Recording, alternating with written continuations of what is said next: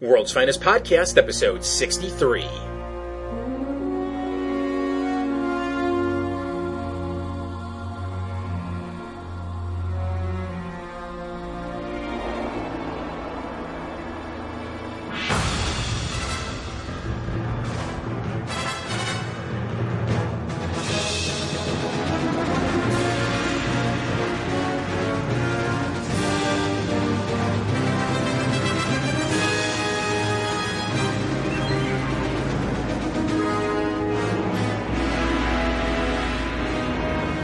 As always, I'm Michael Sims, and with me is James Doe. How are you doing today, sir? Doing quite well. How are you?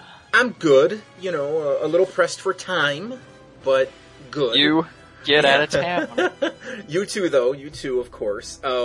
So that said, we are going to skip the emails this time. So next time, in episode 64, we're going to double up on them. It's just a matter of basically James has to get up really early to work tomorrow morning. I have some things to do tomorrow as well. And in this episode, we're actually going to be talking about 6 episodes of Static instead of the standard 5. So there you go. That's why we're going to be kind of holding off on that. Are you making a show about me? Not about you. The show is you. Baby, it's reality TV. I've produced shows about cops, paramedics, politicians, you name it. So when it came time to do a show about superheroes, guess whose name came up first? Batman. Actually Superman. But you were right up there. People dig you. You've got fans all across the country wondering just what is it that makes you tick. And we're going to show them. First up today is Showtime. In this one, Static and Gear stopped Poof and Onyx from trashing a mall. But afterwards, Gear sees this huge billboard advertising a TV show starring Static. And neither of them knows what the hell's going on with this because Static has not agreed to be on any TV shows. So they go see the producer of this thing, and Static ends up getting wooed into allowing them to follow him around on his superhero exploits. He's going to have this device strapped to his belt that'll allow the cameras to follow him around in these helicopters and whatnot. And it should be noted that there's this lowly assistant guy named Plot Device who is constantly ignored and misnamed by the producer guy. I can't remember what his name is. But Ironic! Ain't it, though? His thing is he wants a script to be read by this producer, but the producer is an ass clown and constantly, misnames him and whatnot. So Static's first chance at showing off on TV comes when there's this guy, I believe he's robbing an ATM, and he has similar powers to Static, and he actually has a hover star thing that he flies around on. Anyway, Gear detects it detects this guy with backpacks. So Static engages in battle with him, but it turns out that this guy can absorb Static's electrical blasts and turn them back on him like twofold power. So Static ends up getting his ass kicked pretty handily by this guy right and left, and this kind of rivalry goes back and forth on the show until finally Static gets owned so many times that the producer just says, you know what, screw it, you look like shit, Static, you're done. So Static uses his powers and sticks the guy to the wall and says, look, you're going to film me one more time, because eventually he figures out how this guy is absorbing his power, and he wants to prove that, he's still a great superhero and whatnot. He goes off to fight the guy again, but this time, before he starts fighting him, he smashes the device that that the producer gave to him earlier, because apparently this thing is, causing Static's powers to be amplified or something, and leached off, basically. Yeah, and then transmitted to the other guy. Right, exactly. His suit absorbs Static's powers. Static defeats him, of course, and the guy turns out to be the assistant guy who was his thing. He was trying to sabotage the show and get enough money to get his script made into a movie. And while the producer is momentarily dismayed, he then gets a phone call and completely ignores the guy. The end. God, was this ever boring. I was just stifling a yawn. Let me just put it that way. So you agree. I'm glad we're on the same page here. Yeah, that's pretty much what I think of this one. I mean, this is the episode that is the definition of average at best. Stress the at best part. Most likely below average. I mean, besides the fact that this producer's scheme is to run commercials before he's legally contracted, the star of the show, doesn't make any sense. The episode itself isn't horrible, nor is it anything special at all. You know, I didn't walk away from this one hating it. I didn't walk away from it liking it. I just sort of walked away going, I just wasted 20 minutes. Yeah, exactly. That's a perfect way to put it. Here's my big question about this whole thing. This assistant guy, or whatever he is, he has enough money and resources to craft a suit that can absorb another metahuman's powers, but he doesn't have enough to get a script made into a movie. Please explain that one to me. Yeah, well, it's that typical supervillain thing where they're robbing banks to fund some huge experiment, but while robbing the bank, they're doing it in some ultra-powerful robot suit. It's like, well, if you had the money to build that, you probably had the money to run the experiment you wanted to run. So why are you robbing the bank? The Firefly syndrome. Yeah, exactly. And that's kind of what's going on here. Furthermore, when it comes to this guy, he's using the microphone that is attached to Static. So was the sound engineer in on this? Because a completely different guy gave Static that mic. Yeah. It wasn't the script guy that did it. If the guy with the script would have been the one to hand it to Static, then I go, oh, okay, whatever. But it's a completely different guy. Yeah. It wasn't a dumpster, but what the hell? Static gets knocked into a trash pile alert. Yes, yeah, close enough. We will have a dumpster alert in this show, though. Mm-hmm. Yes, we will. Mm-hmm. Possibly 2. I know 1, but maybe 2. Oh, well. But we'll get to that when we get there. Okay, here are some questions I have over just Static's actions in general. Mm-hmm. After that first episode, which by all accounts is a bomb because Static gets his ass kicked, he's already got this huge ego about himself. That didn't make sense to me. I mean, if the show had gone the other way and he had beat the villain, or I don't know, or he just came out looking good in any way, shape, or form, then maybe I'd get it. But yeah, I didn't quite buy him having an ego right away. And, you know, that goes for, you know, the opposite sort of goes for Richie. Why was Richie jealous? Static looked like a fool, you know? And he later admits, oh, okay, I was a little jealous. Over what? That you yourself, you know, weren't the star of this show and got your ass kicked? But here's the other question I want to ask. The second time Static meets this supervillain is at a bank. The first time, as you said, was an ATM. The second time was a bank. He's stealing gold or silver or platinum or something. There's some bars that he's stealing from there. And Static is able to use his static powers to get them away from him, but he takes the bars with him out of the bank, Static does. He then sets it down on like a rooftop or the street or something. While they fight, Static gets caught up in the electrical wires, and then the guy grabs the gold or whatever it is and gets away.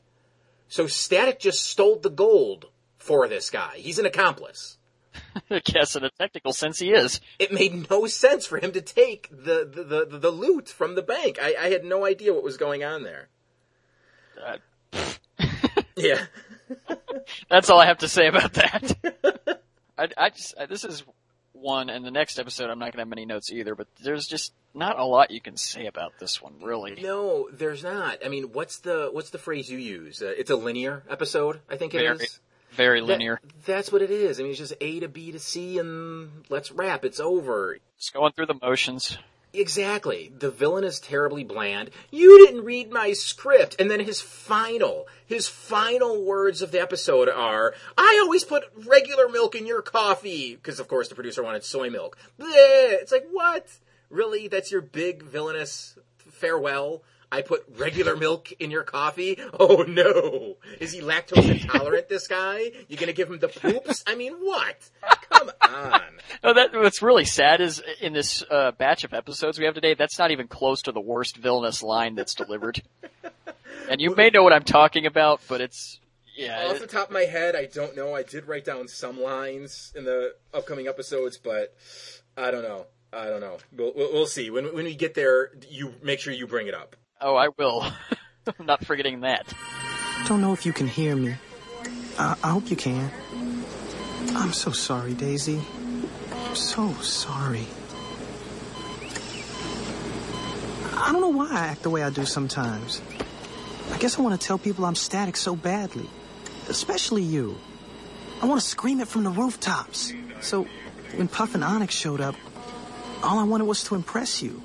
Right then, nothing else mattered. Not even your safety. Please wake up, Daisy.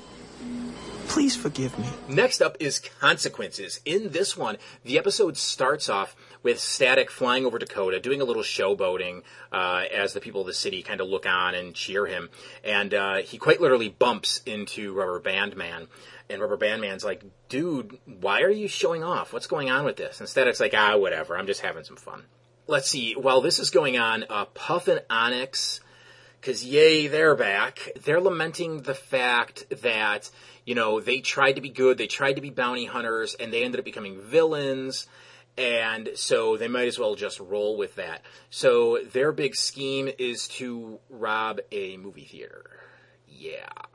And the theater they conveniently choose is one that Virgil and Daisy are attending that evening. She called him up to ask him if he wanted to go to the movies, but before she could do that, he was like, yeah, how about we just go to the movies? And then he just hangs up on her. So we're sort of seeing that Virgil as Static is getting a bit of an ego, and Virgil just as himself is sort of getting an ego too. And over nothing at all. He's just acting this way for no explainable reason. While he and Daisy are entering the theater, he looks over his shoulder and he sees Puff and Onyx walking down the street. He tells her to go grab some seats. He goes into the bathroom, changes into Static. They then rush the theater. He gets into a fight with them. And during the fight, Puff reveals that she has this new trick up her sleeve, so to speak, where she shoots these like little acidic or whatever darts at Static, and these are coming out of her mouth, and he puts up a force field, and those are deflected, and they hit the ceiling above Daisy. The ceiling collapses around her. She tries to run away, but she trips and falls, just knocking her head, and she goes into a coma. Static, of course, blames himself for this, and then the rest of the episode is just Virgil, both as himself and as Static, trying to deal with this guilt, and when he goes to take down Puff and Onyx, he's pretty much going over the top. He wants to inflict some serious harm on them, and it's actually up to Rubber Band Man to calm him down and tell him, look, acting like this isn't going to do anybody any good, so get your head back on straight. So then, at the end of the day, Static does take them down. Daisy comes out of her coma. Yay. The episode ends. That's the part I was yaying, that the episode ends, not that Static saved the day. Oh, awesome, because we're still on the same page here. Yeah. Thoughts here? Okay, well, before I mention my other two notes, obviously, this one was produced way before the rest of the season's episodes, because Static still has his old gear on. Yeah, I was looking it up. This one, and I think it's Trouble Squared, were both meant to be for the second season of Static, but got held over for the third season, hence the white shirt that he's wearing. Yeah. But, anyway, I've actually seen this one before. This is one of those few episodes I can remember that I've seen in the past, and I didn't like it then, and I sure as hell didn't like it now. It's just, Static is so fucking annoying in this episode. Mm-hmm. And the thing is, none of this episode, like the point of it, that Static should tone the ego down about 600 notches, none of it means a damn thing, because in the long run, Static is always going to be cocky when he fights a villain. He's down on himself the whole second half of this episode, but you just know that later on he's just going to keep showboating and wisecracking when he fights, when he fights Pit Stop or Ebon or Shiv or whoever else. Yeah. What was the point? This episode really had no point. Well, the thing is, though, his ego here, okay, it's one thing for him to be a little boisterous when he's fighting villains. I mean, Spider-Man can be a little obnoxious when he's fighting villains. And that's how Static normally is. Virgil isn't all that different. He's a little cocky, sometimes. But here, he's just over the top, bordering on being a jerk. And I didn't get that. And furthermore, he's all down on himself for showboating thus causing Daisy to be in the coma. The problem is he wasn't showboating when she got hurt.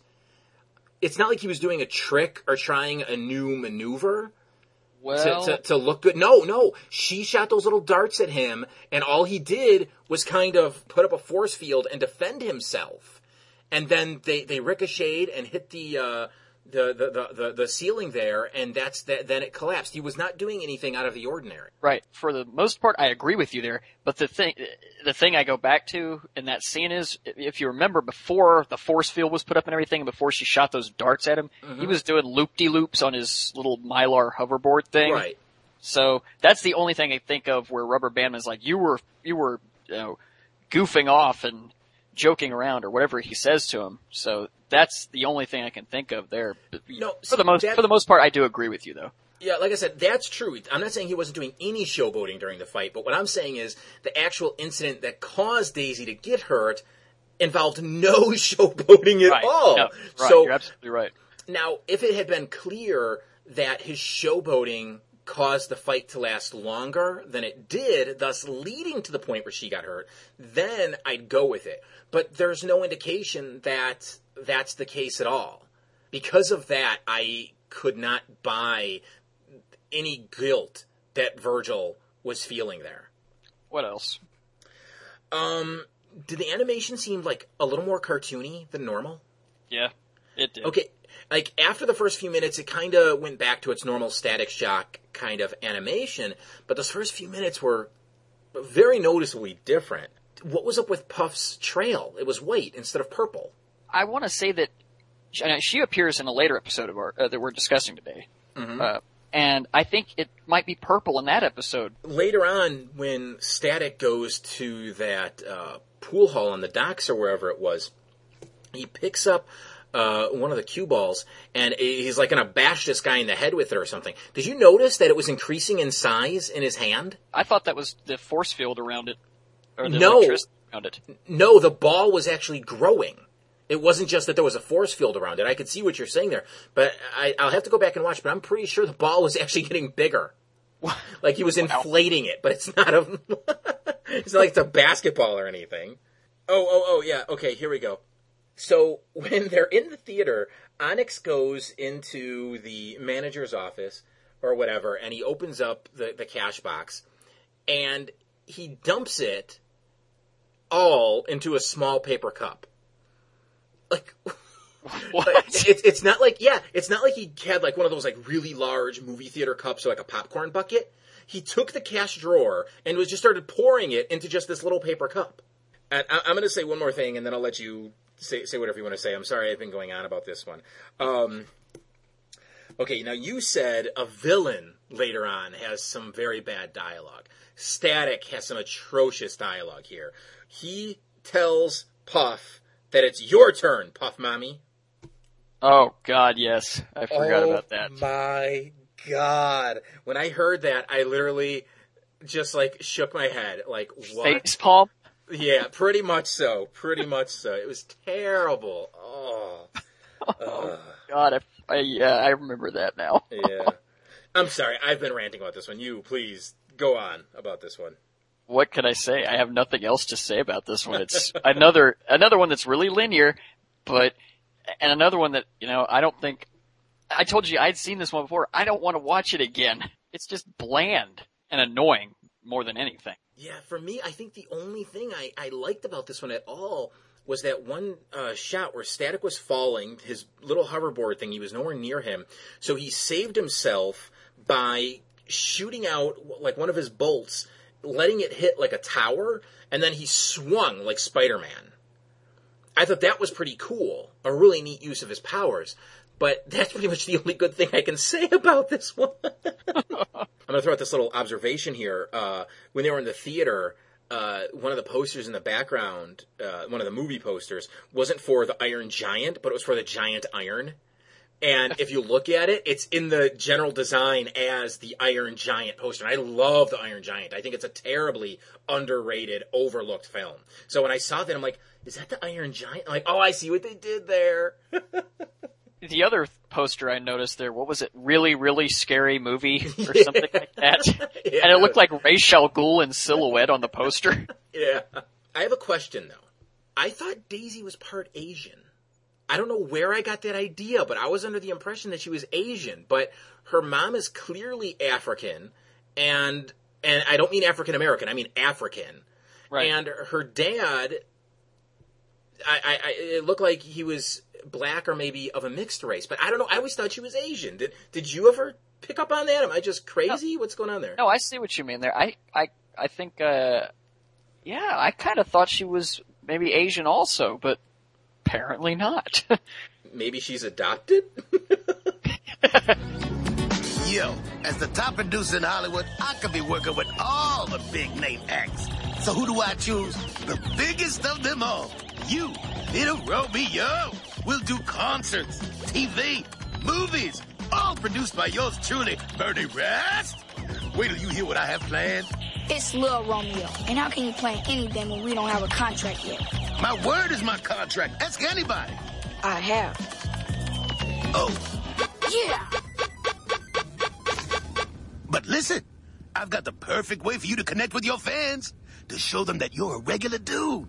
They already know that. Right, my bad.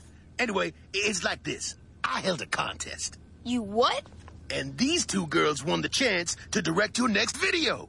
Look, I'm sure they cool and all, but I don't have time to do some girls' home movie. I pass.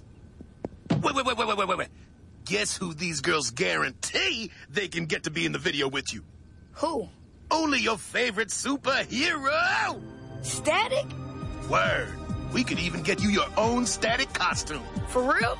If I ask him to, it's done, baby. Static and me, we did a big show together, and so we tight. You know what I'm saying? It ain't no thing but a chicken wing. Okay, Mr. Rass. If you really got Static, you got a deal. Third up today is Romeo in the Mix. In this one, Francis of the Fire Nation Local 78 busted... Continue. Anyway, he busts into a motorcycle shop to steal the Akira bike, but suddenly Ebon arrives and attacks him. It turns out to not be Ebon, actually, but a new metahuman named Leech who can absorb other metahumans' powers. So he takes Francis von Pitstop to a jail cell and says that he's off to steal more powers. And we see that he's already captured Ebon and... was it Shiv was in there with him? Yeah, Shiv was in there too. Yeah, so he's already shown that this guy is really something dangerous to deal with here, because he's already taken down 3 of the most powerful metahumans that Static's dealt with. So later we see the same sleazy producer from Showtime talking to Lil Romeo, who really couldn't care less about his proposition for a music video. That is, until the producer guy says that Static is going to be in the video with him.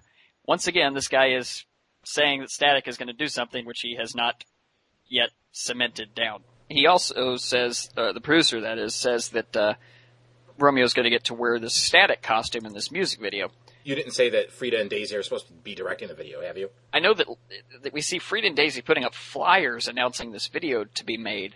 And well, what they're going to do is they're putting up flyers so that, okay, because they've won the contest to direct the video, and they're putting up flyers to attract Static's attention, because they don't know they can just tell Virgil. They don't know that he's Static.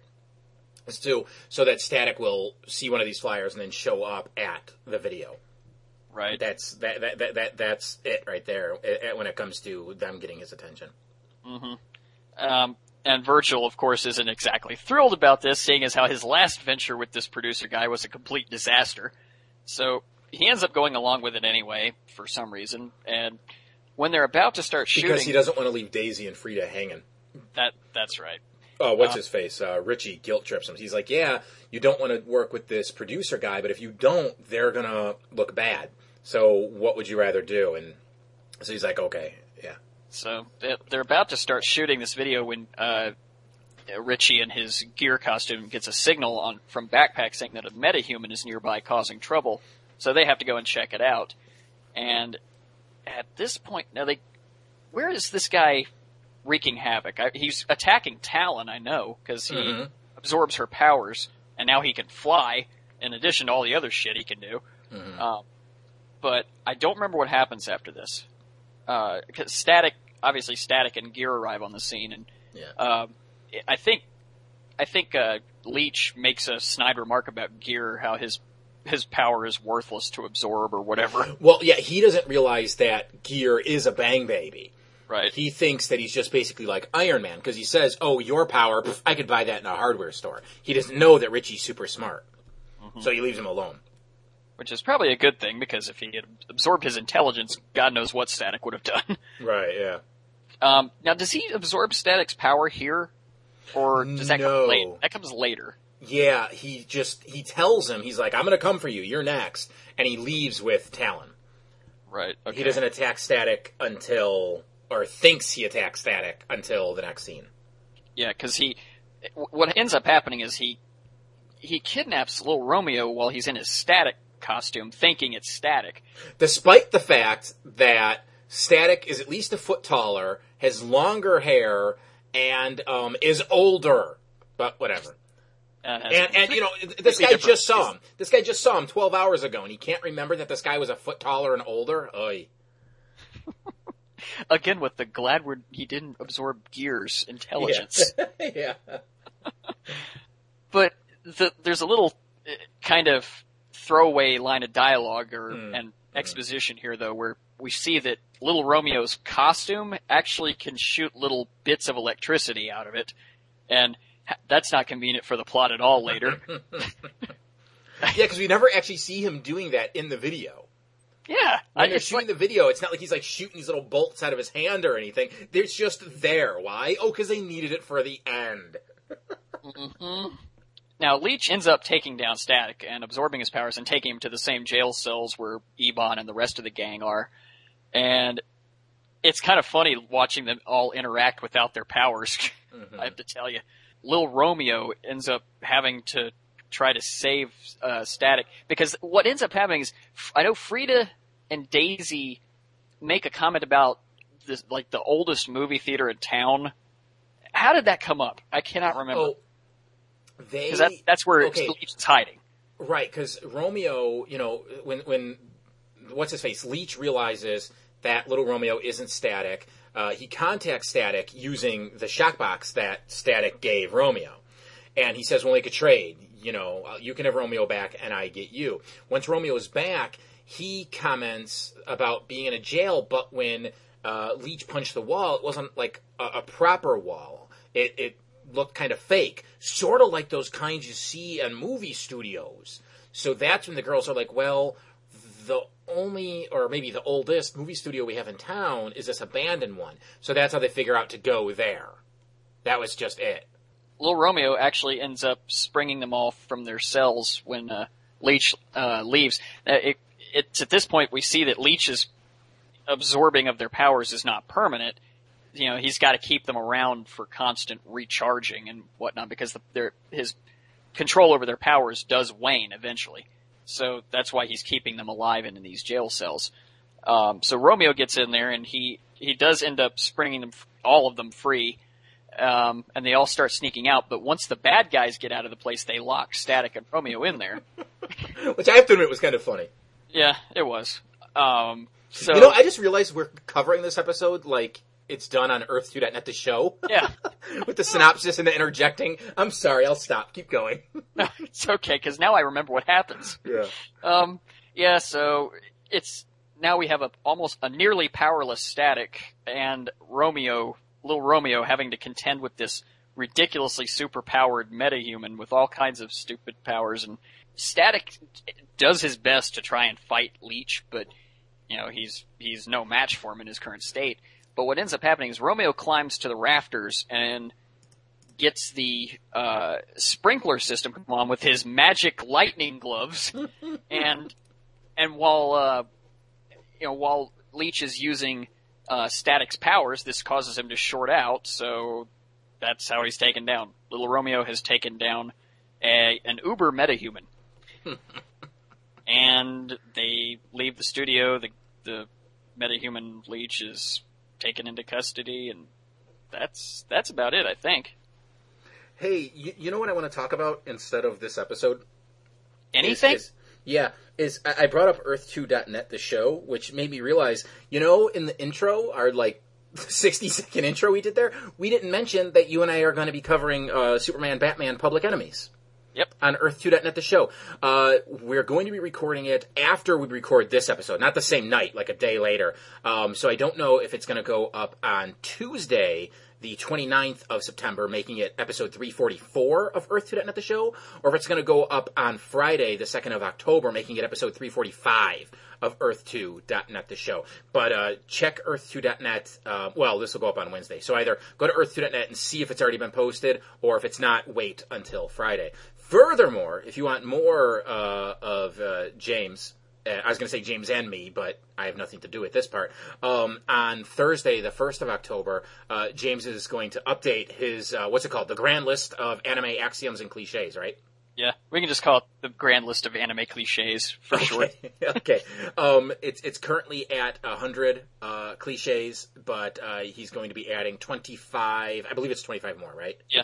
Yeah, 25 more of those. So yeah, make sure you check out Earth2.net this week. For those things. Anyways, I guess we have to get to this episode. What was this? What the fuck was this thing? What the fuck indeed? If they can create these magic lightning gloves for Little Romeo that have a little electrical power, what's to stop them from making gloves with a lot more power? Why would they even need static? I mean, just think about what's-his-face's suit from the, what was it called? A Showtime episode. Yeah. Now, they're claiming that his suit was powered... Okay, whenever Static used his power, or whenever he shot the villain with his power, it amped up the power. But that suit already had to have some power in it, because he was already robbing an ATM. He was already robbing a bank before he engaged Static in those times. So... clearly, you can replicate Static's power, so you're right. The SWAT team should have a whole army of Statics running around. Next question. Backpack picked up a metahuman several blocks away at a jewelry store, but couldn't detect the exact same metahuman 30 feet away in the amusement park. Wait, what? What did I miss? Okay, what happened? Remember they had to leave the film session or whatever. Uh-huh. They had to leave to go fight Leech the first time. Well, the reason they left is because Backpack detected a metahuman alert, And so when Leech attacks the studio later, Backpack didn't pick up his presence 30 feet away. Oh, yeah, okay, yeah. Okay. Uh-huh. You might want to work on your little computer there. Yeah. He's malfunctioning. Yeah. So this Leech guy has Talon's power, Ebon's power. No, Shiv wasn't there. No, he wasn't, because we never see him use Shiv's power. So yeah, sorry. You asked me if he was there, and I said yeah. Sorry, I was wrong about that. The F-Stop is there, and then he's got Static's power. So he's got all these powers, right? So at one point, we see him using Static's little board thing to fly through the air, while he has Talon's wings.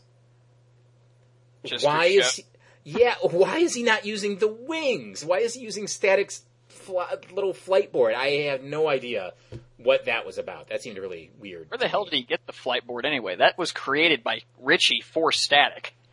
I took it out of Static's pocket. I don't know. What was Static going to do? It's not like he could really stop him, Pickpocketed him. Yeah. Who knows? Yeah.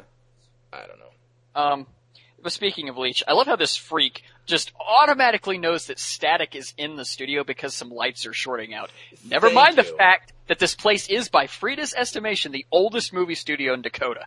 Right, yeah. I mean, after that, he turns his head and he sees Static trying to charge himself up on a live cable that's just laying there. So, okay, fine to that. But exactly, you're 100% right.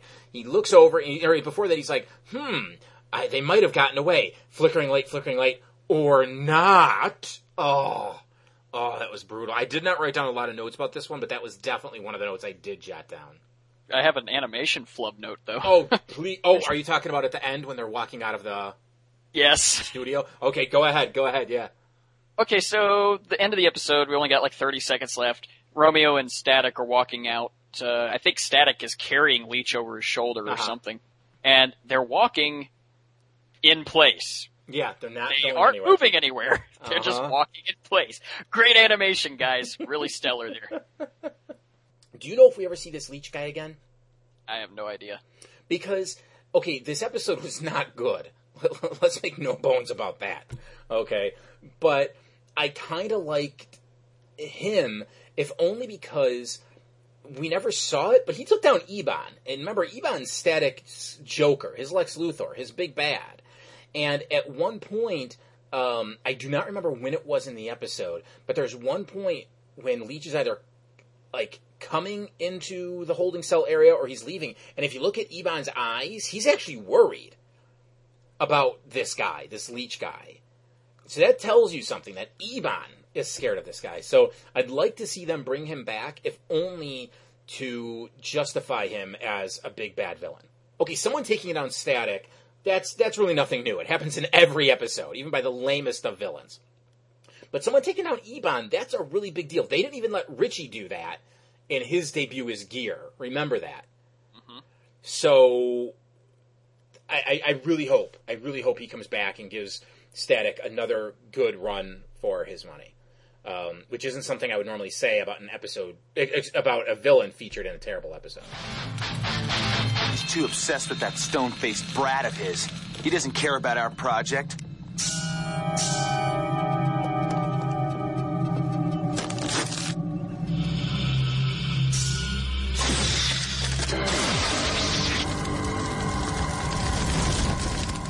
Well, then, Mr. Trapper, we'll just have to make him care. Next up is Trouble Squared. In this one, oh Christ, Virgil and Richie and Daisy, they're going on a field trip to one of Edwin Alva's. Was it Edwin Alva? Yeah. Edwin? Okay, to one of Edwin Alva's laboratories or whatever it is. And while they're there, they bump into Specs and Trapper. So glad they're back. Oh, yeah, because we wanted to see these guys again. And, they give both Virgil and Daisy what for, and, they claim, I just said what for, and they claim that they are put on some super secret project by Alva himself. He requested them. Later on, Static, he thinks something's up. He never believes Alva can be doing anything good or that he isn't up to no good. So he sneaks in the facility, and what he finds is that Specs and Trapper aren't really on this project. They're really just lackeys. They're just gophers, I should say. But more importantly, what he sees is that Alva is trying to resurrect his son, who we remember was turned to stone the last time we saw him. How was he turned to stone, though? I don't remember. He, used so many of those bubbles on his power suit that it just, they all reacted at one time and just turned him to stone. Okay. And they're just they're testing this process right now. They snip off a little bit of the young Alva's stone hair, and they're able to turn it back into hair. But they tell Alva Senior that it's still going to take a few more days to make sure that the molecules of the hair stay stable before they can. And once that happens, then they'll test it on Alva Junior. Well, of course, Specs and Trapper, they don't like this. They're like, well, he didn't even like his son. We were more like sons to him than that little jerk-off was. So why is he paying attention to this kid and not us? So they have their own project up their sleeve, and what they want to do is become superheroes themselves. And what do they call themselves? Hang on. Spectral and Speed Trap, right? Yep. That, I remember that. Makes me want to put a bullet through my fucking head. Oh my God. Okay. I didn't write that down. I just remembered that. And I'm like, what the fuck? Oh, Jesus Christ. I hate myself. So what they do is, they build these little super suits for themselves, and they go after Static, and they're able to capture him, and they bring him to Alva, and Alva's like, okay, I didn't ask you to do this, but the fact that you would do this 1 hour, because now a few days have passed, of course, 1 hour before we're going to try to resurrect my son, means you guys are assholes. My mind is elsewhere. Well, Static is able to get out of this, and in the process, Specs and Trapper, they're chasing Static around, and Static unknowingly leads them into this lab where they're going to be resurrecting the boy. And, Specs and Trapper, they destroy some very sensitive equipment, and we find out that it's going to take a few months before they can replace that equipment, thus resurrect the boy. And so Alva has them, he pretty much fires them, he evicts them from the dormitory that they're living in, and so they get pissed off, and they kidnap the stone body of Alva Jr., and they tell Alva Sr., look, you got to pay us a certain amount of money. It's never said how much they want, but it's a ton, Alva basically says. Or if you don't, we're going to destroy your stone son. Static, he bumps into Alva because Alva storms some warehouse where he thinks the boys are located. Turns out they're not. And Alva says, look, you have to help me. There's only like an hour left before this bomb's going to go off. So please help me. And Static's like, why should I? Why should I at all? And Alva's like, I'll pay you. And Static's like, well, he thinks I'm not a mercenary. I don't want your money. But it resonates with Virgil because something I haven't mentioned, but I will now because it's convenient to mention it now, is that his father's rec center or the community center, or whatever it is seriously hard up for cash. It did not get a certain grant renewed, and it basically, this thing's going to close down. So, Static never says he's going to take any money, but he does agree to help Alva.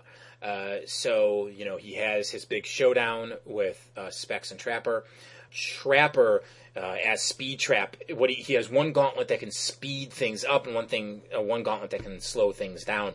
So Static uses the slow down gauntlet on the bomb, and while the bomb's being slowed down, he's able to get Alva Jr.'s stone body out of there.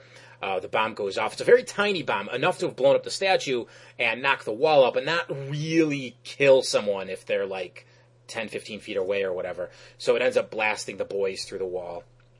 They're pretty much knocked out. And, that's it for them.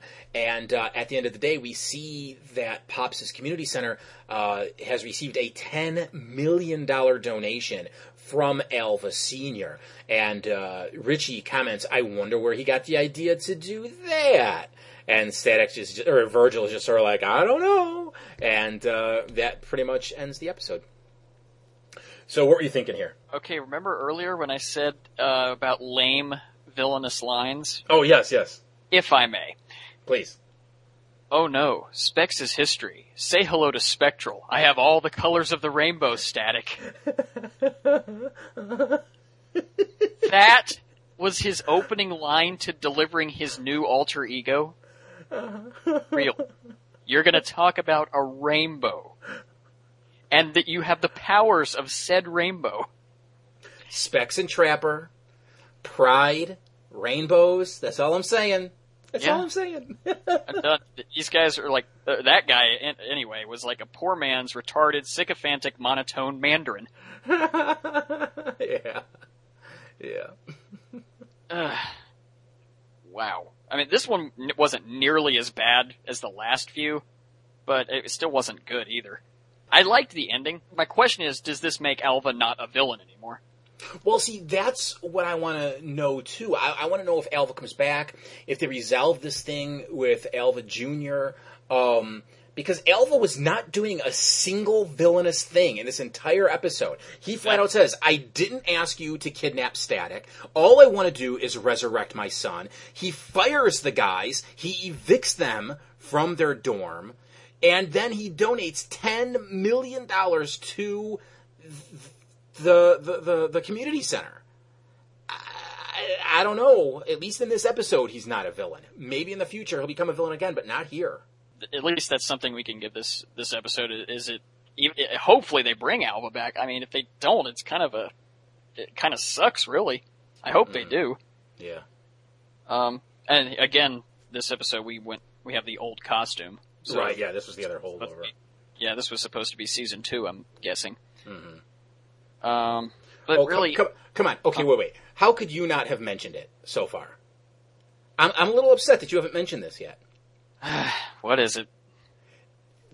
It's Specs and Trapper. They have Static, and what don't they do? Oh, yeah, of course. They don't take the mask off. I mean... Yeah. And if they did... And the thing is, it's like, they should have. Because, okay, normal... Like if, what's his name? The Armadillo guy. If he took off Virgil's mask, he's not going to know who this kid is. But they're going to recognize him. There's much more danger if that mask comes off in front of them. Oh, yeah. But oh no, can't do it. Because, of course, if they did, then that bomb would have had to give them amnesia at the end of the day. Exactly, because they would have been... And it could have happened because they got blown through a wall and hit their heads on the other wall. Yeah. Oh, I'm sorry, what were you going to say a second ago? That was what I was going to ask is, those guys should be dead. Yeah, like I said, the bomb wasn't exactly like a blow up a building kind of bomb. It's just a small force, but they still went through a wall and crashed into another wall. A metal wall. Yeah.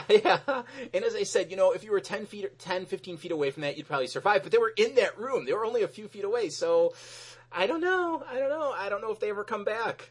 Maybe. I don't know. Maybe they don't, and that's the end of them. No, they're alive because they were arrested at the end of the episode. Were they actually being, led away? Yeah, they were being led away. Okay, well, maybe there's some internal bleeding no one's picked up, and they're just going to drop dead in their cells, It'd be kind of weird since their faces were perfectly fine, no bruising or anything. But just hey, go with it. Go with it. I want them to be dead in my imagination. I do too, but I'm firmly rooted in reality here. I know. As insofar as we're reviewing a cartoon about an electric kid. Yeah. Oh crap. Now, here's something.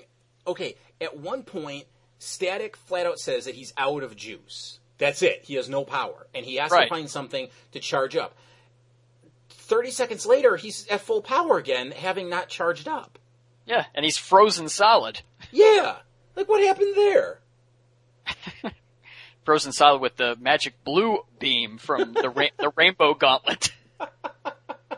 Oh my god, this guy's one of the lamest villains I've ever seen. I know, it's Both of them are. I'm not even mentioning Speed Trap.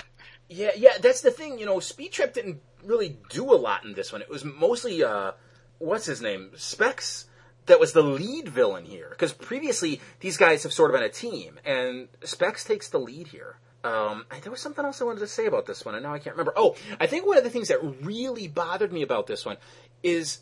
I'd have to watch it again, which I'm not going to do, but to be 100% sure with what I'm about to say, I would have to watch it again, and that's, I'm pretty sure Virgil / Static isn't in even, half of this episode. The bulk of this episode follows Specs and Trapper and Alva.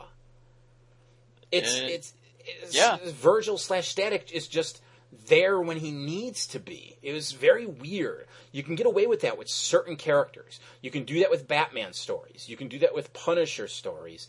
Hell, I'll promote Bigger on the Inside. You can do it with Doctor Who as well. But Static is not one of those characters you can really do that with. And they tried it here, and it did not work for me at all. No.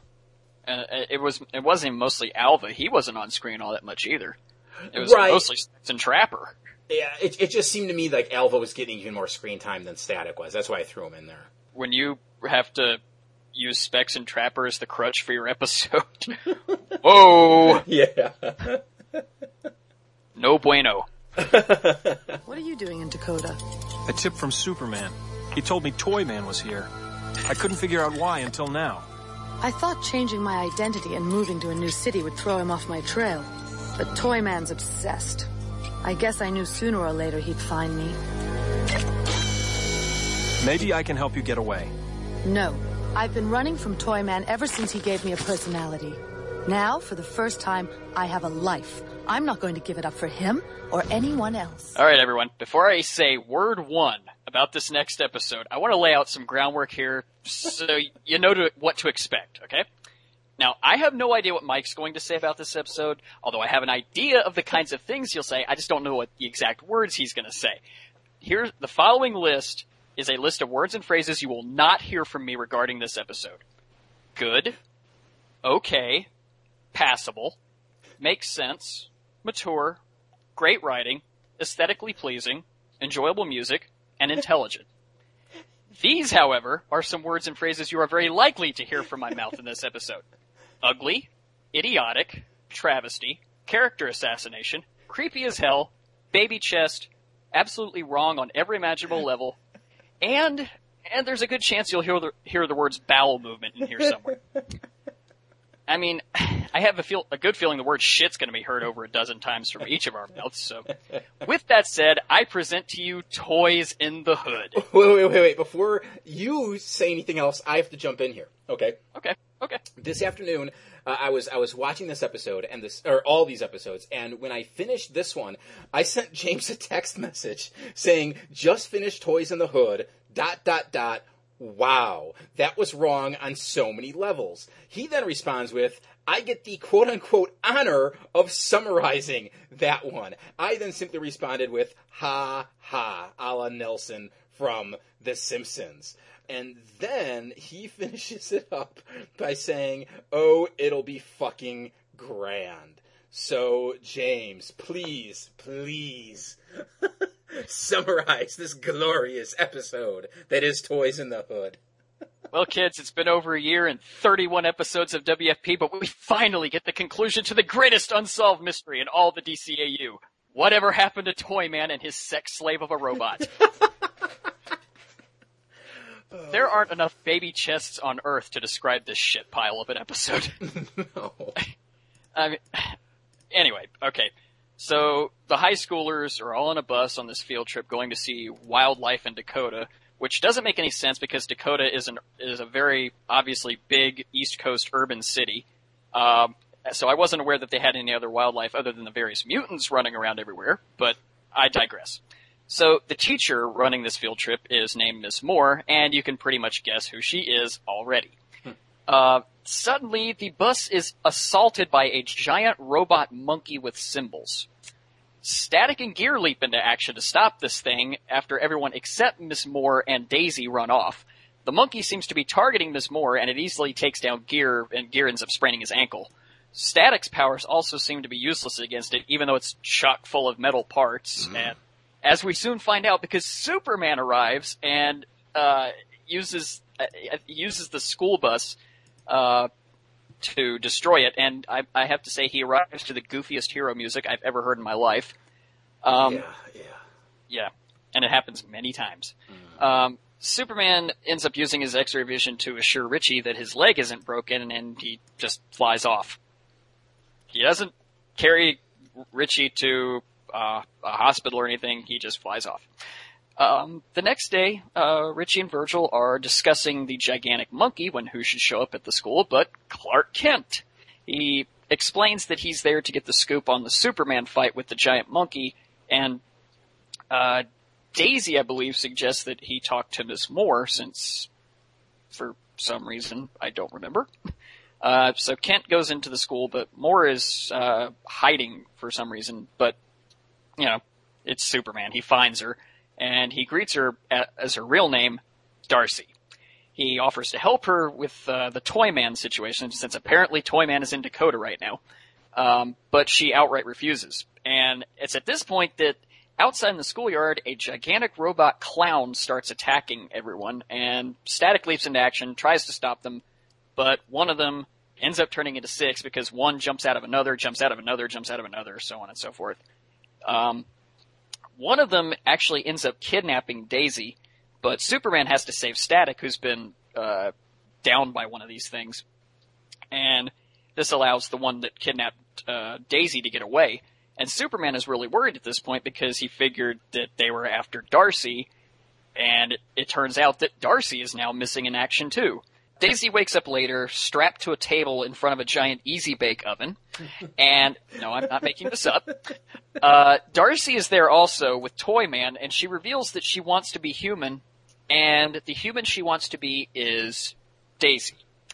Superman and Static meanwhile, go to Darcy's house, and they find a room with just full of robotic parts, and by tracing a serial number on one of them, they find Toyman's hideout.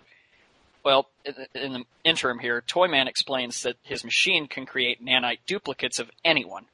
And Darcy said that she became a teacher to find the the most suitable human to become, just for her to become, and the person she picked was Daisy.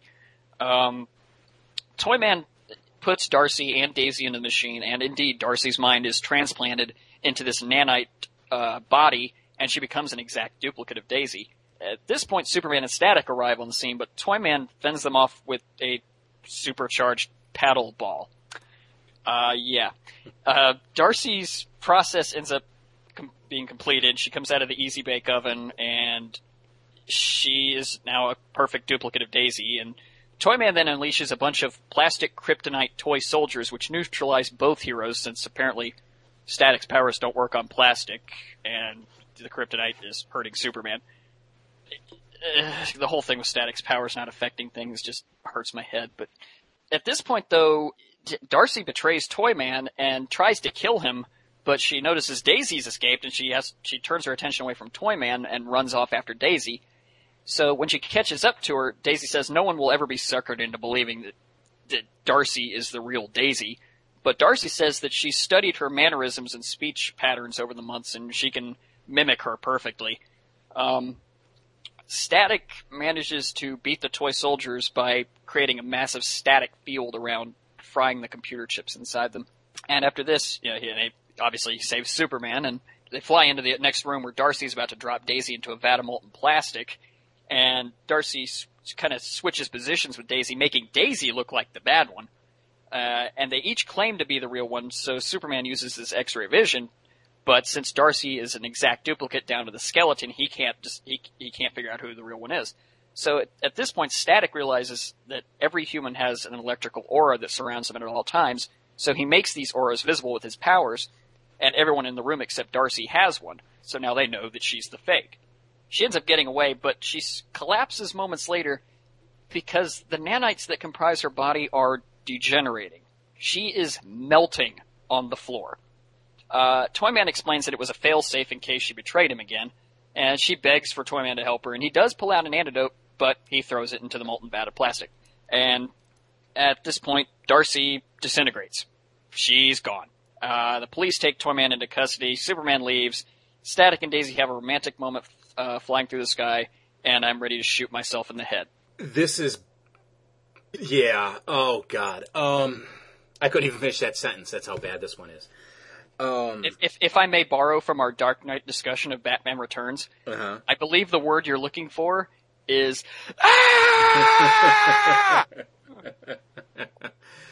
Oh, my God. This, from start to finish, is so bad. It brings back characters and a plot thread that we did not need to see again, that we did not need resolved. It introduces Superman with the worst theme music they have used so far. I would rather listen to Kangor's greatest hits than this Superman theme ever again. Previously, I've complained that Batman's theme, while he makes appearances on Static, was bad. This is so generic. Superman's music should be... Okay, when you think of Superman's music, first and foremost, you think of the theme from the Superman movie. Then you might think of, like, the theme from the cartoon. And both are very iconic. You hear them, and you know they're Superman themes. On the Superman DVDs, I'm talking about the Superman the Animated Series DVDs, that is. I forget which one, probably the first episode. I believe there's a commentary on that one. They're talking about how that theme, you can almost sing it. It's like, Superman, Superman.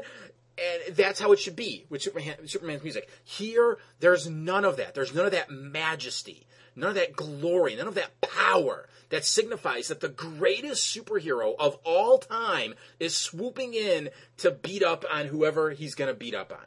No, instead, they just took something out of their file labeled generic and ran with it. That is insulting to me. Insulting.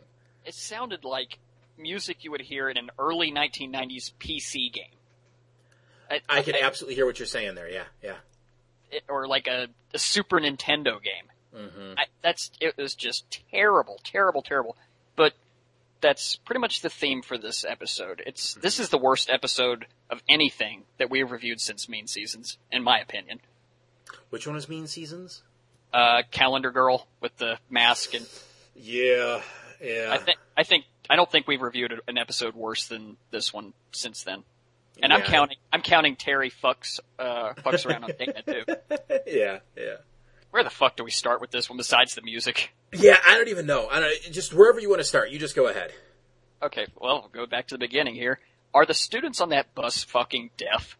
That gigantic monkey is like bang, bang, bang for hundreds of yards, and every one of them is completely oblivious to it. They're all just staring ahead at the blonde teacher, you know? Like, what is that? Maybe.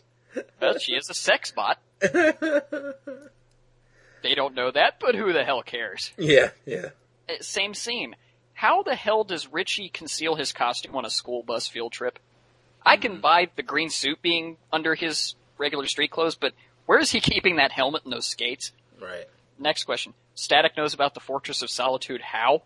Yeah, it always bothers me that people know about Superman's secret lair. Okay, it's one thing if in some article Lois mentioned it. Like, I don't know, Superman in an interview mentioned it. But is he really going to mention that it's at the North Pole or wherever the fuck it is? Because Static says that he knows it's a frozen fortress. Like, how does he know that? Yeah, I mean, and Richie even makes a comment about it, saying it might, if you get around there, it's going to be the puddle of solitude or whatever he said. Right, yeah. Whatever it was. I don't remember the exact line. Yeah. What about you? I've got plenty more notes, but I want to hear something from you now. Okay. I'm just going to get to my biggest fucking problem with this episode. I think I know what it is, too. Okay, and if what I'm about to say is not what you thought I was going to say, once I'm done, please jump in with what you thought I was going to say. First off, last time we saw Toyman and this robot, we were lamenting the fact that Toyman basically made this artificially intelligent sex doll for himself, correct? Right. Now, this sex doll wants to create a new body for herself to continue being a sex doll, but a human sex doll, and she chooses a 15-fucking-year-old girl?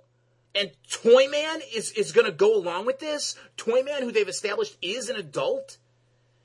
Now, how that made it past the censors, the producers, anybody with a fucking brain in their head. I don't get that. It's riled me up to the point that I do not have any words for it. None. That is disgusting to me. If it was another robot that wasn't previously used as a sex doll, that Toyman, an adult, admits that he loves, then, I'd probably have no problem with it. If it was just an artificially intelligent being that wanted a human body and it chose a 15-year-old girl, fine, whatever. But when you start throwing in Toyman loving her, it being this object that... was it implied that he had raped the doll or something before? I meant to go back to, listen to the last time we spoke about these characters or maybe even watch the previous episode, but I didn't do that. But I know there was some sexuality with that doll before, right? Oh yeah, when we reviewed Obsession, the first episode where all this nonsense happens, yeah, we pretty much implied that there was some abuse going on there. Yeah. Of the doll, the robot. And so they're continuing that trend with the body of a 15-year-old girl. That is so fucking sick to me. It's one of those things that almost makes me want to say, you know what? We're done with Static. We're skipping the look back and we're going straight to Justice League. That is how much it pisses me off. It literally makes me just sick to my very core. That it was pitched and then produced and then aired. And no one stepped in and said, there's a problem with this. Yeah. And if you remember, you watched Superman Doomsday, right? No. Oh, you didn't? You never saw that? Never seen it. No. Well, in there, Toyman is very obviously a grungy pedophile. Okay. And he ends up killing a little girl. I'm wondering if they got the idea for that Toyman from this episode. I'm not joking either. Something in the back of my head somewhere is telling me I'm not Okay, I don't know much about Toyman, but something somewhere tells me that that's kind of been part of his shtick. Please, someone who's more familiar with the Toyman character, write in and let us know if I'm right or wrong. So if it was a part of his character before this, someone could say, oh, well, it's always been a part of his character, so you shouldn't be mad that they're introducing it into the cartoon. But yeah, I can be mad that they're introducing it into the cartoon. And if it wasn't part of his shtick before and then they brought it over to the comics or the other media featuring Toyman, I still find that fucked up. Yeah, and Mad Hatter, that's kind of been, well, is he a pedophile or is he not? That's kind of been part of his, backstory too. Yeah, but at least in Batman the Animated Series, when they did that, he was chasing after a woman, a 20-year-old. Yeah, right. He might have dressed her up to look like a little girl. Creepy, it is, but at least she was a professional. She wasn't a high schooler. So I'll admit it's creepy, but it's not disgusting as this is. Well, shall we get away from that a little bit and get back into some off-the-cuff shit? Oh, no, I've got a little more involving the sickness of this episode when it comes to pedophilia. Superman X-rays 3 teenagers, 2 of which are young girls. Yeah. Superman, I'm going to say this again, Superman uses his X-ray vision on 3 teenagers, 2 of which are young girls. What the fuck? And don't write in and be like, oh, he was only looking at their skeletons. It doesn't matter. The implication is there. That if Superman can see through all the way down to your bones, he could take a peek at other things as he's getting to your bones. I don't want to hear it. It's wrong to have It's one thing to have Superman look at Richie's ankle. That's him looking at an ankle. He did a full body scan on Daisy 2, and Virgil. And I don't want to hear any justification about it. None at all. Now we can get into the off-the-cuff stuff. Well, I'll kind of lead into, make a bridge here, if you will. I would love to have heard the conversation between Superman and Static when Supes has to explain everything as he says he's going to. Remember when they're... Yeah, he said, take me there. I'll explain everything to you on the way. I would love to have heard that conversation. So I have this villain called Toyman, and he's horny. Oh, God. Just speaking of Toyman, does his machine duplicate clothing, too? Apparently it did. Not that I wanted to see a nude Daisy come out of there, but apparently it did. Oh my God, I have to mention this. We got an Insane Clown Posse reference. Yeah. And considering their lyrics, I can't believe that got past the censors either. Yeah, exactly. You know what? The censors probably didn't even know what was being spoken about. Yeah. I would put money on it. They were like, okay, whatever. They did not get the reference at all. Because you listen to one Insane Clown Posse song, yeah. Here's something that, it's not really part of this episode, it's just a general question here. Why did Superman not mention the fact that Static took out Brainiac a few weeks ago? Yeah. And for that matter, why didn't Static say, hey, guess what I did to you, one of your number 1 villains? Yeah. I just think that should have come up at some point, Yeah, a little continuity there would have been nice. Yeah. Asking for anything additional in this episode to kind of tie it in with anything else is just... at this point, let's just assume this single episode is out of continuity. Yeah, it's like the Raish robot. Yeah. This is the Static robot and the Super robot. Mm-hmm. Now, I have to ask something, because I just don't get a whole hell of a lot of this episode. It turns out that Daisy was really working with Toyman all along. You mean Darcy? What did I say? Daisy, you're right. Darcy was working with Toyman all along to kidnap Daisy, to duplicate her to create the underage sex bot. That is what was going on, right? We have to assume so. So then, what was with the whole, let's send a giant monkey to go kidnap the girl, let's send a bunch of clowns after them to kidnap the girl? Why not just do something subtle and have the robot teacher lady be like, oh, you know what, Daisy? I mean, because this episode's creepy enough. So let's just go even creepier. Be like, you know what, Daisy? I think you need a little tutoring. Why don't you stay after school with me? You know what I'm saying? I mean, just if you're gonna go creepy, just turn the volume up to beyond 11, and just go with it. Once it was revealed that she was in on it the whole time, I'm like, then what was the point of the monkey and the clowns and all that? None of that made sense to me. I will say, there's a little thing when looking back that is a clue that Darcy wants Daisy. When they're leaving the bus, she is holding Daisy's hand, and she's like, come with me, Daisy. And at one point, she even kind of drags her for a few feet. Yeah, like, stay close. Right, she will not let go of her. When you look back, you're like, oh, okay, they were setting it up all along.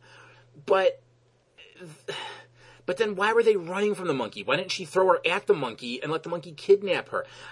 None of that makes any sense at all. You can't tell me that at some point Darcy just said, okay, I'm just going to roll over and be with Toyman. No, it's implied that they're together the whole time. Yeah. But at the same time, she's playing Toyman because she ultimately is using him. She doesn't want to be with him. Because what was failed to be mentioned in the synopsis, and I don't begrudge you for failing to mention it, was the Ken doll that came driving in out of nowhere and then disappeared. Did the car get blown up? I didn't even see what happened to that car. It just drove in, did something, and then was gone. And I just spit on my monitor. So I'm surprised you didn't spit all over it when you were ranting about your big rant earlier. I think that landed on my keyboard. What were we talking about? The Ken doll? What was I saying before that? I got distracted by the spittle on my monitor. About the car disappearing and... Yeah, where did that come from? And what's the nonsensicality of the monkey and the clowns? So we could get that Insane Clown Posse reference? I mean, when you look back on it, it's just all padding. Is all it is. It's just there to put in some action. I mean... Oh, and some god-awful puns. Come on, Static, let's put away the toys. Yeah. This episode is just rife with horrible puns everywhere. Mm-hmm. You two deserve a paddling.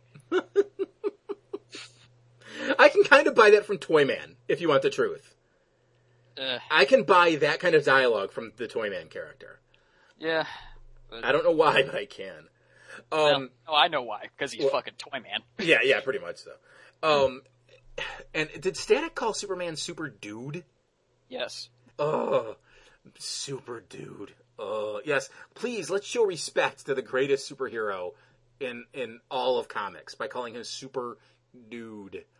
Yes, a reference to All That from way back in the Nickelodeon days.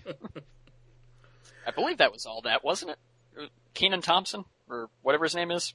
Dude, I'm like 7 years older than you. I wasn't watching that. You're forgetting that I'm like older than you. Yeah, but you were a child of the 80s, though, weren't you? I never saw All That. I will admit. Well, I mean, All That was in the 90s, but still, I figured you might have seen it once or twice. No, I've seen Good Burger. Which same actors. Right, so. But no, I've never seen All That. Oh, okay. No, I know of its existence, though, so. Okay. Good enough. Now, I have another question involving this plot, or whatever is standing in for this plot, and just the ideas behind it. So, let me get this straight, and please correct me if I say anything wrong along the way. Okay, we've got Daisy, human. We've got Darcy, artificially intelligent robot. Not a cyborg, but a robot, okay? In between them, in front of the Easy Bake Oven, is this mound of clay that is basically a bunch of nanite robots, correct? Yep. Okay, they're going to take Daisy's DNA, they say, and, shoot that over to the nanites, and then they're going to take Darcy's brain and shoot that over to the nanites, creating this hybrid, correct? Mm-hmm. And at the end of the day, somehow the nanites are gone, but the DNA have replaced them? Okay, so if we're willing to accept, let's just say we accept the fact that Darcy is now human, and that's why she has DNA, and the nanites are gone, correct? Mm-hmm. Okay, I can't even do that. I can't make heads or tails of what's going on there. But let's say we're going to accept that.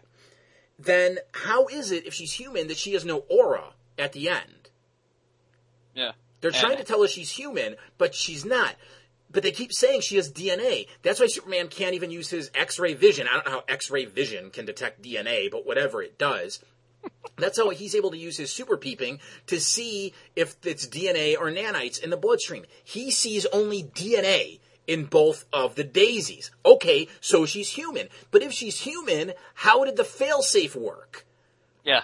The nanites should have still been in the bloodstream, and Superman would have been able to see them. So if we're to assume that she has both DNA and nanites in her system, which is what we're now assuming by the end, we just witnessed a human being slightly modified by nanites, or nanites slightly modified into being a human being, however you want to word that, completely melting. That wasn't a robot. That was in some form a human that was melting. That's why when that blob of red started hitting the ground, which of course was Daisy 2's shirt melting because it was a red shirt, it disgusted me because it was like blood instead of, just the red dye from the shirt or whatever.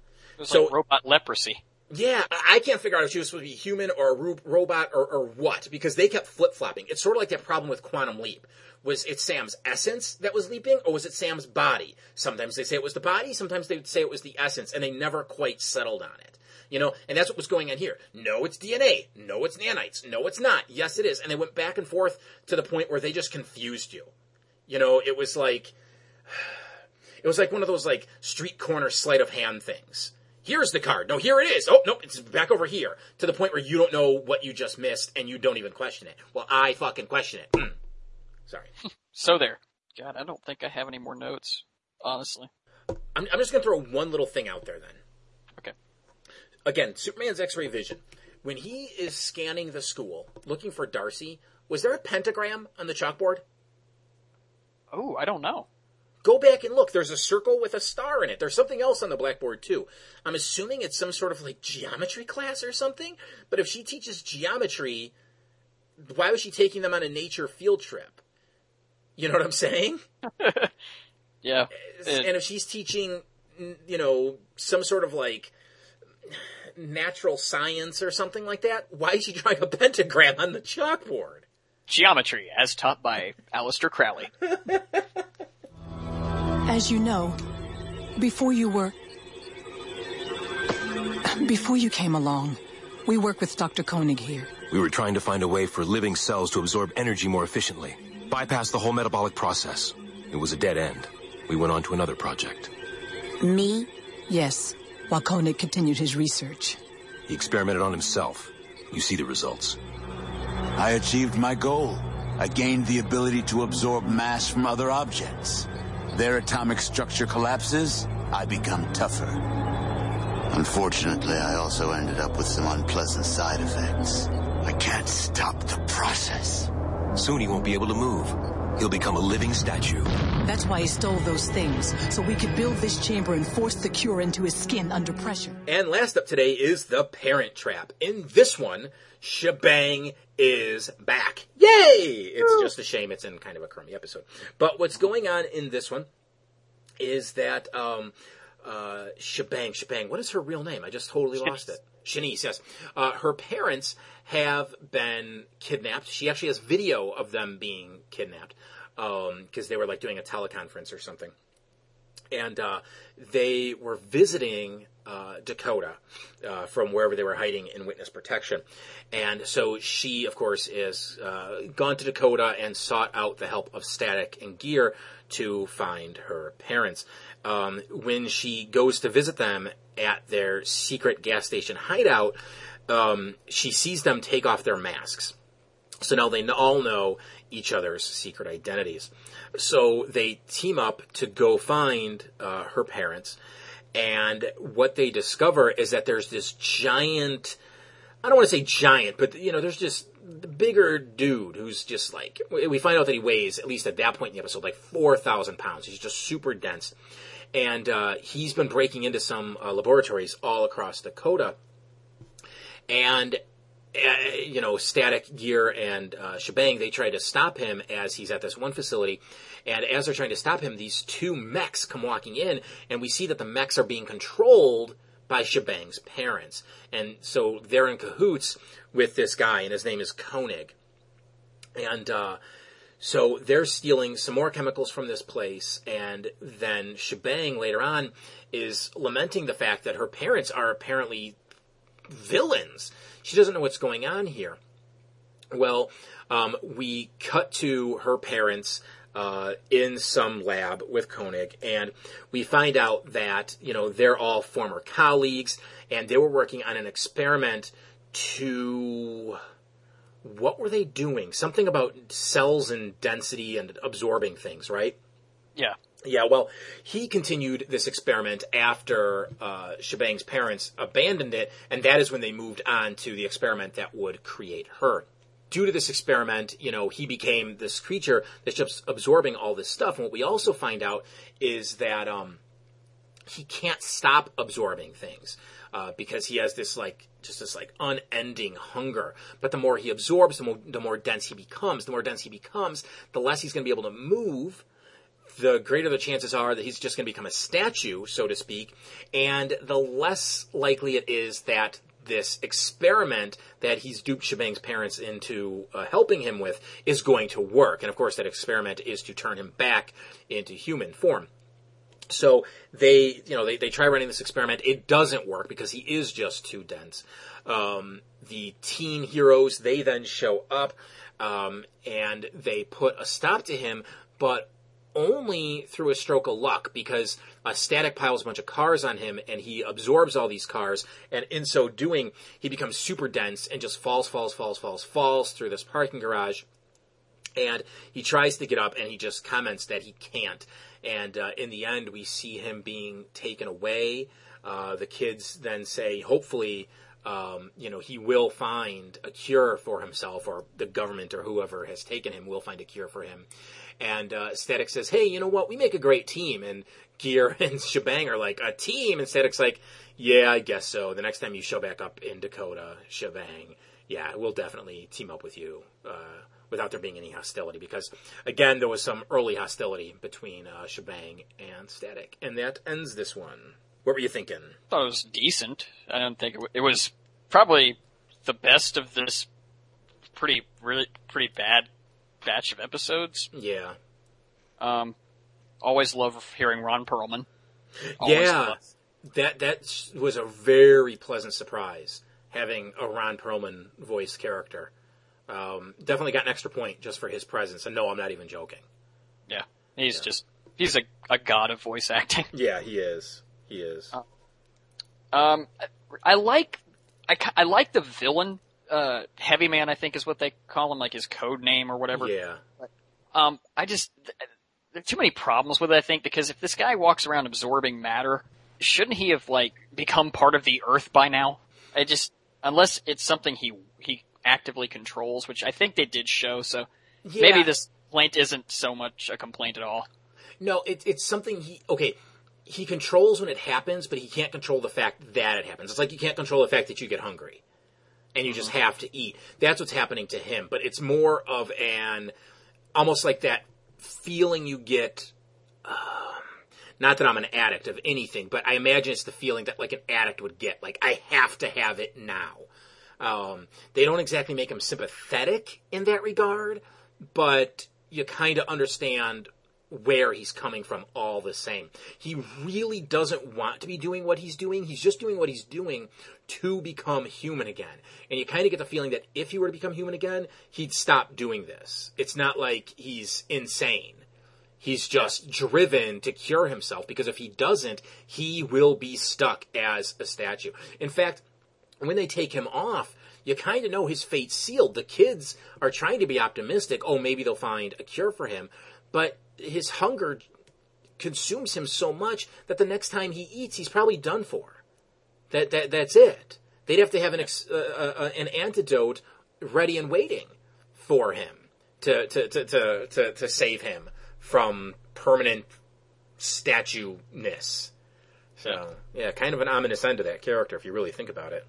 Yeah, because I don't know if he comes back or not. He probably doesn't, though. Yeah. He seemed like a good one-off villain. If you want the truth. Doesn't really happen all that often. No, it doesn't. It doesn't. And you know what? Last time Shebang was in an episode, I had said, hey, you know what would have been kind of cool if we got a Shebang show. I think it would have been neat if they did a Shebang show or a Shebang comic if he came back for her. But because he's not necessarily a static villain. He's a Shebang villain. Mm-hmm. So I kind of hope he doesn't come back. Unless it's in a Shebang episode. Because I think she comes back one more time. Yeah, we get our second Static gets knocked into a dumpster alert. Exactly. And then Richie jokes about it. Yeah. Why is it always a dumpster? Yeah. That was great. Yeah. Here's a question I have. How the fuck do you leave a footprint in wood? Thank you. I wasn't sure if I was going to bring it up or not, but thank you. Especially when this guy's weighing 4,000 pounds. That wood's going to be splintered and just all the, broken in half for many, many pieces. Yeah. He left a footprint in solid wood. Never mind, they don't seem they don't seem all that impressed when he does it in concrete. You know? Yeah, I know. Oh, there are those footprints again in concrete. Yawn. It wasn't wood, so it's not worth our time. Yeah, I like how they try to figure out who it is. Could it be Kangor? No. He wears 138 double wide or whatever. You know? that was a little neat joke between the two. You know, just referencing another villain. It showed them trying to be detectives. I liked it. Yeah.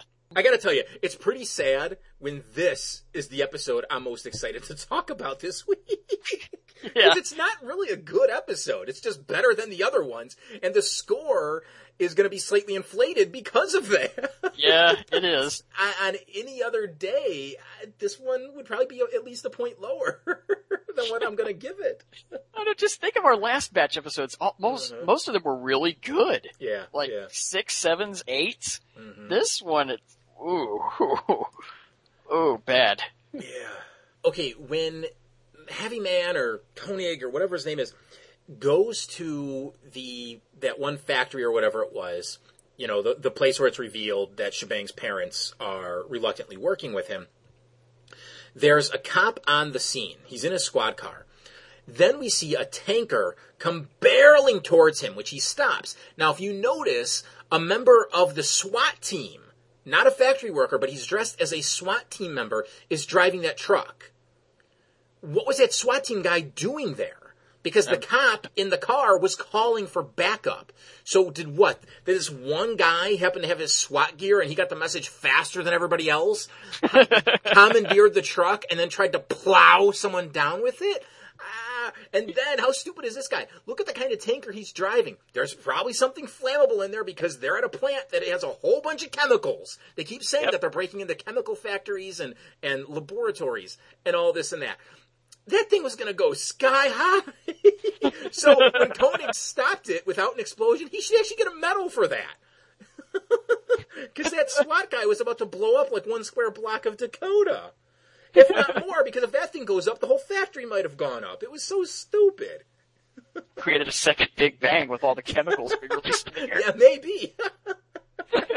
And then, of course, we have to get, you know, the tension between Shebang and Static. And I just don't get where that was coming from again. When we last saw her, it seemed like everything was kosher between them. Oh, yeah, you know, we're going to miss you. Come back soon. The second she shows up, what are you doing here? I mean, I understand him being a little miffed because she snuck into their hideout and then stumbled upon their secret identity. So I understand it a little, but it's still... The tension between them still seems like that you get under my skin as a rookie superhero kind of tension. Because at a couple of points he even says, watch a professional do this.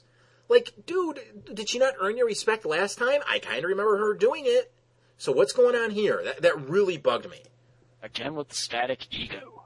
Exactly. And I just don't get it. Do you want to get onto our scores, or do you have anything else about this one?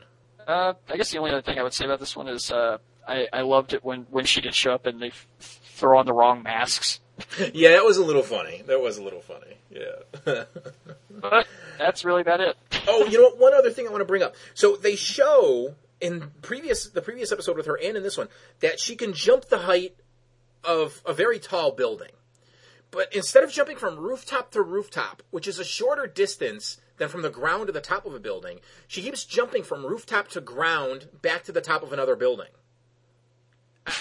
I didn't understand how that made any sense. We can jump 15, 20 feet from building to building, or we can jump down 10, 15 stories and back up 10, 15 stories. Whatever. Let's get to our scores. Okay, let me flip back here. What are you going to give? What the hell was the first one? Showtime. 3. I'm going to give this one a 5. Like I said, it's just average. This one may be a little below, but I'm going to be generous and give it a 5. Consequences. I'll give that a 4.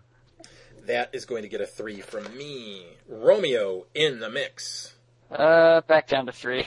That is getting a 3 from me as well. Trouble squared. I'm going to give it a 5. There were some things I did like about it, and I think this is another case of it being the grade being a little high because of everything around it. Oh, okay. Yeah. Trouble squared, that's getting 3 from me. Oh boy, Toys in the Hood. Negative 26. No negative numbers. Damn it. All right, 0. Yeah, exactly. This is a 0. This offended me on so many levels. And then The Parent Trap. I'll give it a 6. Shit. Yeah, I'm going to give it a 6 as well, and it goes to what I said before. That's, any other day of the week, this is a 4, maybe a 5 at best, but... It's Ron Perlman. Yeah, it's Ron Perlman, and it shines amongst everything else in this episode. So, there you go. Hate to run, but I'm not about to... What's happening to me? I may be a fool for love, darling, but I'm no dope. I programmed a fail-safe mechanism in case you betrayed me. Again.